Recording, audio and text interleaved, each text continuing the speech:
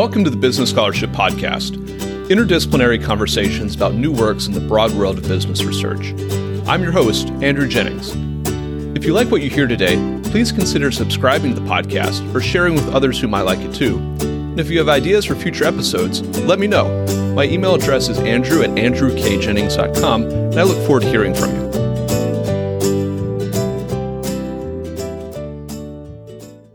Our guest is Laura Cordes, Associate Professor of Law at Arizona State University.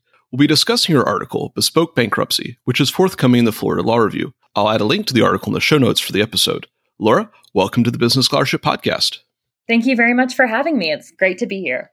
You observe in the paper that we have a federal bankruptcy code that is supposed to resolve issues of insolvency, to work out debts between debtors and creditors.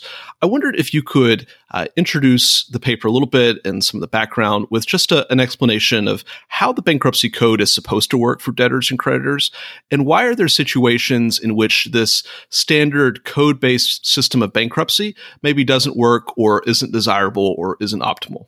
Broadly speaking, this is a really high-level overview, right? But the bankruptcy code provides a set of mechanisms for all sorts of different entities, corporations, individuals, even cities and towns, to adjust their relationship with their creditors. And the idea is that bankruptcy is intended to be a collective process. If you're a debtor in bankruptcy, you're not dealing with your creditors on an ad hoc basis, one by one. In bankruptcy, you have a judge-supervised proceeding where debtors can deal with all of their debts and all of their creditors in one place. And another, I think, really key feature about bankruptcy is the process is intended to be compulsory in nature.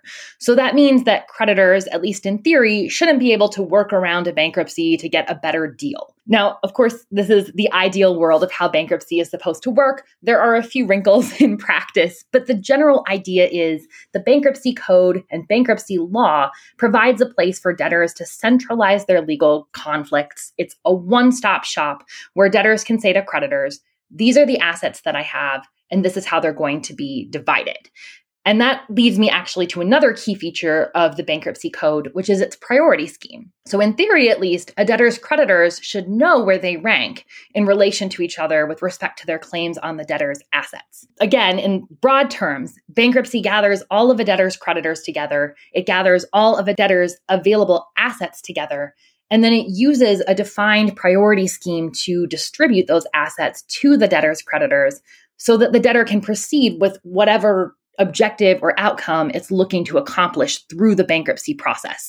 And that could be reorganization, so allowing the debtor to continue operating as a business post-bankruptcy. It might be liquidation, allowing the debtor to sell off its assets.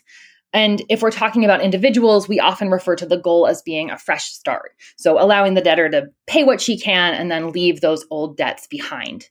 So at least in theory, the bankruptcy code provides a coordinated process in federal court, that's federal bankruptcy court, that gives debtors the time and the space that they need to kind of figure out what's the best way to proceed. And figuring out that best way almost always relates to value maximization. So how can the debtor maximize its value for the benefit of its creditors? And again, broadly speaking, the bankruptcy code accomplishes this goal through the use of chapters. So debtors will choose the bankruptcy code chapter that they want or need to use based on largely the outcome that they want to get out of a bankruptcy proceeding. So if I'm a business and I want to use bankruptcy to reorganize, and I'd like to emerge from bankruptcy as a going concern, I'm likely going to choose Chapter 11, which is designed primarily for business reorganizations. If I want to liquidate assets instead, or maybe sell the business to someone else, I would choose Chapter 7. If I'm an individual and I have a steady income, I might use Chapter 13 to develop a plan where I can repay my creditors over time. Or I might use Chapter 7 to pay what I can to creditors through the assets that I have. And so you can kind of see from what I've just said that bankruptcy oftentimes provides multiple avenues for businesses and consumers to deal with their debts. And one of the points that I make in the paper is that the bankruptcy code is predominantly corporate and consumer focused. This makes sense because businesses and consumers are I would say, far and away the dominant users of the bankruptcy system. We do sometimes see, for example, municipalities, cities, and towns filing for bankruptcy, but those numbers are dwarfed by the number of corporate and consumer filings that we see each year. And so what's happened is that over time, the business and the consumer portions of the bankruptcy code have become very well developed to the point that they have essentially become what I call sort of templates for how all bankruptcy should work under the code. This also makes sense because the bankruptcy code is designed to be widely applicable. It's a set of federal laws. And the idea would be Congress shouldn't have to jump in every time someone new files for bankruptcy to tweak the law to their particular attributes. So the bankruptcy code's processes, its chapters, are designed to be standardized or widely applicable. And most of the time, these processes work pretty well for most entities. However, and this is getting finally to the second part of your question, there are times when an entity might need relief that looks really different from the standardized mechanisms that the bankruptcy code provides. So if these entities are using the bankruptcy code and its standard processes, if they're using the code chapters to get relief, they might really be struggling, or they might not be eligible for bankruptcy at all. And so I have called these entities bankruptcy misfits, because to an extent, they're really like square pegs and round holes. They can't fully optimize the bankruptcy relief offered by the code because they're ineligible or because they're so structurally or functionally different from the entities that typically use the code that the sort of standard templates just don't work for them. And I should point out just one more thing, that Congress has at times recognized the existence of bankruptcy misfits and from time to time has made adjustments to the bankruptcy code to accommodate them. One of the biggest examples that I give in the paper is municipalities, particularly general purpose municipalities like cities, towns, and counties. These types of entities are very differently situated from your typical corporate and consumer debtor. They can't liquidate because they have to continue to provide basic services to the public, so they can't generally sell off their assets. At the same time, they're also creatures of the state in which they're located. And so their financial distress, their financial situation more generally is pretty inextricably bound up with state law. And so you can imagine how a federal bankruptcy proceeding that adjusts municipal debt might create concerns about the federal government encroaching on states' powers. So Congress, in recognition of all of this, created a distinct chapter of the bankruptcy code with special provisions for municipalities in recognition that there were unique concerns that the other chapters of the bankruptcy code just didn't address. So there are bankruptcy misfits for which some of these standard templates for bankruptcy don't really work. And as you point out, sometimes there might be a critical mass of misfits and Congress will create a new template for them, as in the case of municipality bankruptcies. But you also note in the paper that Congress sometimes creates what you call bespoke bankruptcy provisions for situations in which code-based bankruptcy, these templates, they don't work for that particular entity. What do you mean by bespoke bankruptcy, and how does this concept or this practice differ from code-based bankruptcy? Bespoke bankruptcy is the term that I use to describe bankruptcy relief that Congress creates outside of the bankruptcy code. So this isn't a chapter or a provision in the bankruptcy code. It's a separate law or statute that's completely outside of the code. And it's designed for a particular group of debtors in response to a perceived need. These debtors, too, are bankruptcy misfits, but Congress has decided that the way to better assist these debtors is to not work within the code. Instead, Congress creates bespoke bankruptcy, this customized debt relief designed for a particular group of debtors. And bespoke bankruptcy does contain many of the attributes of bankruptcy law more generally, but it's not housed within the code itself. So if we think of the bankruptcy code as providing bankruptcy relief in standardized form, right, through the chapters, bespoke bankruptcy provides bankruptcy relief in a much more tailored form. It's still using many principles from bankruptcy law. So for example, bespoke bankruptcy is still federal law. It may still be a collective process. It may have features that we draw on from bankruptcy law, like the automatic stay or other priority rules, for example. But it's also responding to distinct needs that are particular to the debtor at issue by creating additional mechanisms and additional processes that aren't found in the bankruptcy code that sort of stand on their own as different forms of relief. In the paper, you discuss Puerto Rico as an example of bespoke bankruptcy. Could you outline that case study for listeners? And are there any other high-profile cases of bespoke bankruptcy that might help orient us or give us an idea of how this works in the real world? Yes. So PROMESA, which is the federal law that Congress created in response to Puerto Rico's debt problems, is a prominent example of bespoke bankruptcy. It is one that I outlined to a great extent in the paper. At bottom, PROMESA is a bankruptcy law. It's a federal remedy that provides an opportunity for an orderly, collective process to resolve competing creditor claims. But PROMESA is also much more than bankruptcy. And for that reason, I categorize it as bespoke. It's not housed within the bankruptcy code. It's doing sort of bankruptcy plus work. PROMESA uses other mechanisms that we don't see in the bankruptcy code to help Puerto Rico and its instrumentalities to address their debt. So, for example, PROMESA installed a financial oversight board on the island that's gotten a decent amount of press. And PROMESA also gives Puerto Rico more options outside of sort of the standard court-supervised process to adjust its debt. So to take you back just a little bit, Puerto Rico has a very long and complicated history of financial ups and downs, but I'm not going to take you all the way back, just maybe to 2016. So in 2016, Puerto Rico was in really bad financial straits. In May of that year, it defaulted on a $422 million bond payment. And around that same time, the governor essentially promised that it was going to miss about an $800 million bond payment in July. Its debts were significantly more than its annual economic output. And if Puerto Rico had been a business or a consumer or even a U.S. municipality, we would have said it was a great candidate for bankruptcy. The problem was Puerto Rico, being a U.S. territory, was not eligible for bankruptcy under the bankruptcy code. And its municipalities, or its instrumentalities, as they're referred to, were not eligible for Chapter 9 relief under the bankruptcy code either. So they weren't even eligible for the special relief that Congress had created for other U.S. municipalities. So Puerto Rico was aware that this might be a problem. And in 2014, it enacted its own law, the Puerto Rico Corporation Debt Enforcement and Recovery Act. And the act created essentially a bankruptcy-like debt resolution process for its instrumentalities.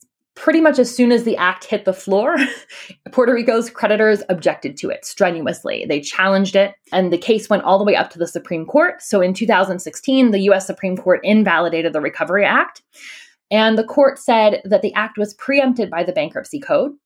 Well, at the same time, the court also recognized that the bankruptcy code as currently constituted did not allow Puerto Rico to file for bankruptcy or any of its municipalities to file for bankruptcy. And so at this point, when the court issued its decision, it almost in the decision itself sort of hinted to Congress that it might want to think about amending the bankruptcy code to help Puerto Rico. And so in mid-2016, as Puerto Rico is going through these bond defaults, Congress acted. But it didn't amend the bankruptcy code. Instead, it passed PROMESA, which is the Puerto Rico Oversight, Management, and Economic Stability Act. And PROMESA provided customized debt relief for Puerto Rico and its instrumentalities. It did this by blending the traditional bankruptcy process with other mechanisms designed to help Puerto Rico. Title III of the Act provides for a court-supervised debt adjustment proceeding, which looks a lot like Chapter 9 of the Bankruptcy Code. But other provisions of the Act include different mechanisms. So there are provisions for collective creditor action to modify bond terms. The Act also created a board to oversee Puerto Rico's financial affairs. These aren't bankruptcy provisions. They're non-bankruptcy mechanisms that are sometimes used in other contexts to help distressed entities, but they don't come from the bankruptcy code. And so what I think Puerto Rico's experience shows is that sometimes the bankruptcy code isn't a good or maybe an appropriate mechanism to provide bankruptcy relief. It's certainly the case that some of the reasons Congress chose not to amend the bankruptcy code for Puerto Rico were political, but there were also substantive difficulties that would have made inserting Puerto Rico into the bankruptcy code complicated as well. For example, the bankruptcy code doesn't have any mechanism to adjust territorial level debt. So if Congress had wanted to modify the bankruptcy code to truly help Puerto Rico at the territory level, it would have had to have made some substantive adjustments in addition to simply saying, okay, Puerto Rico is now eligible for bankruptcy. I do have to acknowledge, of course, that PROMESA hasn't worked perfectly.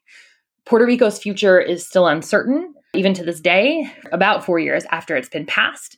And Congress's choice to provide bespoke relief has arguably created some problems of its own in terms of uncertainty, in terms of increased costs. For example, there have been numerous challenges to the authority of the Oversight Board and to the scope of their authority and to the appointment of the board members. But the key point here, I think, is that Puerto Rico was a bankruptcy misfit. It needed bankruptcy, but the relief the code provided wouldn't work for it. And so by providing relief outside of the bankruptcy code, Congress did open the door, at least, to a fresh start for Puerto Rico. The other high-profile example of bespoke bankruptcy that I talk about at some length in the paper is Dodd-Frank. So Dodd-Frank, obviously, it's a big law. It has many components, but part of what it does is it combines ex-ante regulation with a collective process to discharge a debtor financial institution's obligations. So bank holding companies are eligible to file for bankruptcy, but banks themselves are not. So they cannot use the bankruptcy code. They're ineligible. And rather than amend the bankruptcy code to allow banks to file, Congress decided to create an orderly liquidation mechanism under which the FDIC, acting as a receiver, can seize and break up and wind down a distressed, systemically important financial institution. And Congress looked at the distress of these financial institutions and believed that the failure of a SIFI, of a systemically important financial institution, is materially different from the failure of non-financial businesses. And so although SIFIs need a federal process for value maximization, it shouldn't come from the bankruptcy code. And in the case of these financial institutions, I think at least in part, because their distress implicates responses from the FDIC and from the federal government, their resolution is likely better taken care of under a bespoke system than under the bankruptcy code, because many, if not all, of the bankruptcy code standard templates, I should say really none of them, take the role of regulators or the federal government into account all that well. And so a bespoke system seems more fitting for these financial institutions than simply creating another chapter under the bankruptcy code. I'd like to turn a little bit to the normative and policy piece of this paper. As you note in some of these examples, Congress is in the business of bespoke bankruptcy, and you suggest that there are perhaps times when that makes sense versus trying to accommodate them into the existing templates or to create a new bankruptcy template. I wondered if you could maybe highlight or outline some normative or pragmatic or policy principles that Congress should be observing when it gets into the business of bespoke bankruptcy. Yeah, so I think one of the big questions that I devote a good portion of the paper to trying to answer is, to what extent should Congress be in the business of bespoke bankruptcy? There are times when Congress will just amend the bankruptcy code as opposed to going off in some totally new direction. And so there are clearly multiple avenues that Congress can use to provide bankruptcy misfits debt relief. And so I come to the conclusion in the paper that use of bespoke bankruptcy ought to be limited. There are several reasons, but there are huge costs, both in terms of the resources needed to design and implement a bespoke system, but also in terms of the uncertainty that just comes with any bespoke system's execution. One of the benefits that we actually have with the bankruptcy code and its standard templates is predictability. The bankruptcy code has been around since 1978, and there's an understanding that if you go through a bankruptcy process, you have at least sort of a predictable universe of possible outcome. You don't have that with a bespoke system that's totally new. And so I think for that reason, we want to be cautious with our use of bespoke bankruptcy. There's also a concern that the concept of bankruptcy law itself sort of erodes the more bespoke we get. And what I mean by that is, by creating a specialized law for every entity that we think might need or deserve one, we risk making bankruptcy law itself less coherent. And that impacts other laws and other areas of the law. So for example, there are other areas of non-bankruptcy law that say, okay, if someone files for bankruptcy, then this happens. But if we don't know whether someone has filed for bankruptcy or not, that could really throw things off, I suppose. And so we want to make sure that bankruptcy law itself stays sort of coherent and that we're using the code for most things. At the same time, we have to acknowledge that bankruptcy isn't perfect, right? It's not all-encompassing, and that bespoke bankruptcy can sometimes provide debt relief where none is otherwise available. And I think that's a benefit that shouldn't be lightly dismissed. So in the paper, I spend some time discussing factors to consider when deciding whether it's worth it for Congress to put together specialized legislation. As a baseline matter, I think it's important to ask whether the entity can liquidate its assets or whether it's societally important for it to remain viable due to the public nature of the goods or services that it provides. So Puerto Rico is a great example of an entity that really cannot just sell off its assets and try and move on. The territory and its instrumentalities provide essential goods and services to the Puerto Rican public. So asking it to sort of sell things off and move forward is essentially asking it to halt those important services. And so if the entity must remain viable due to its social importance, it might be a good candidate for bespoke bankruptcy. And that's because the bankruptcy code, and this is something I didn't touch on before, but I touch on in the paper, generally speaking, the bankruptcy code contemplates that debtors who use it will actually have a choice to either liquidate assets or reorganize. And so if we have a debtor or a potential debtor that lacks that choice, we might consider providing them with a bespoke system, one that's responsive to the fact that they cannot just turn tail and liquidate if a reorganization doesn't work out. But to my mind, that's only the threshold inquiry. Once we decide that a particular entity might be a good candidate for bespoke bankruptcy, we should also be asking some additional questions. So some of these questions are geared, at least in part, towards the concern about cost and expending resources. So we might ask how many of these entities exist and how similar are they to each other?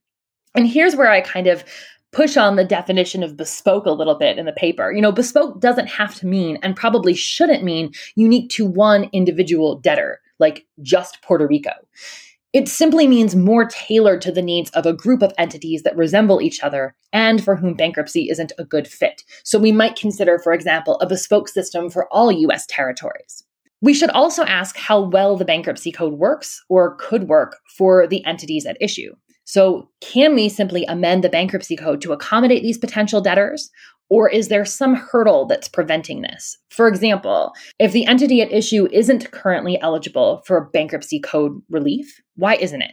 What policy hurdles are standing in the way of eligibility? What legal hurdles are standing in the way? And how significant are these hurdles? How difficult are they to overcome?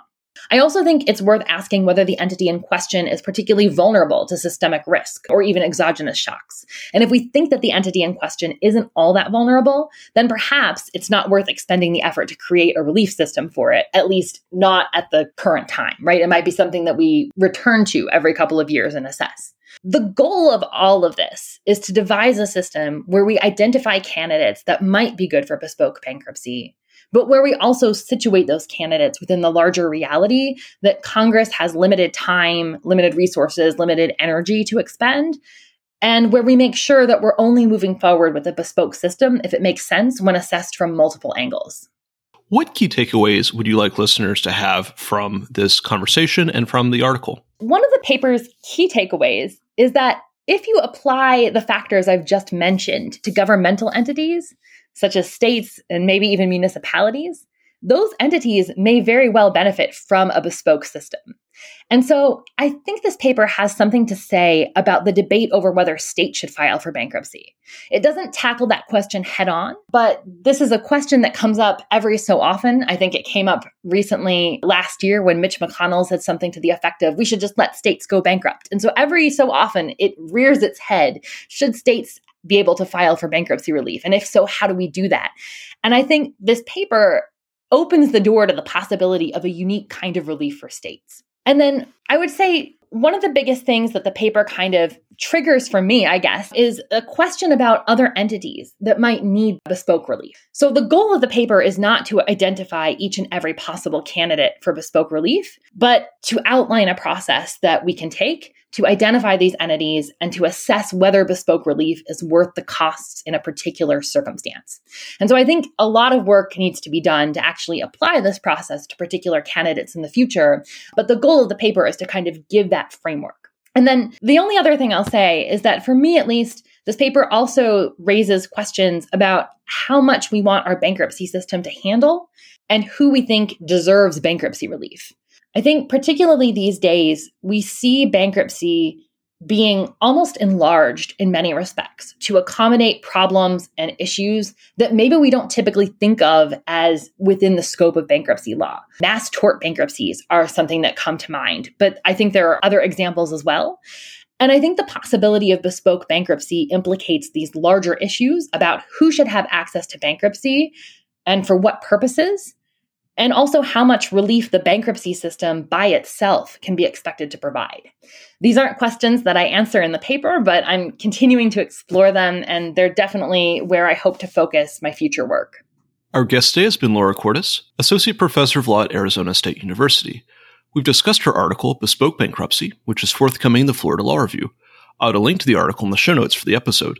Laura, thank you for joining the Business Scholarship Podcast. Thank you so much for having me.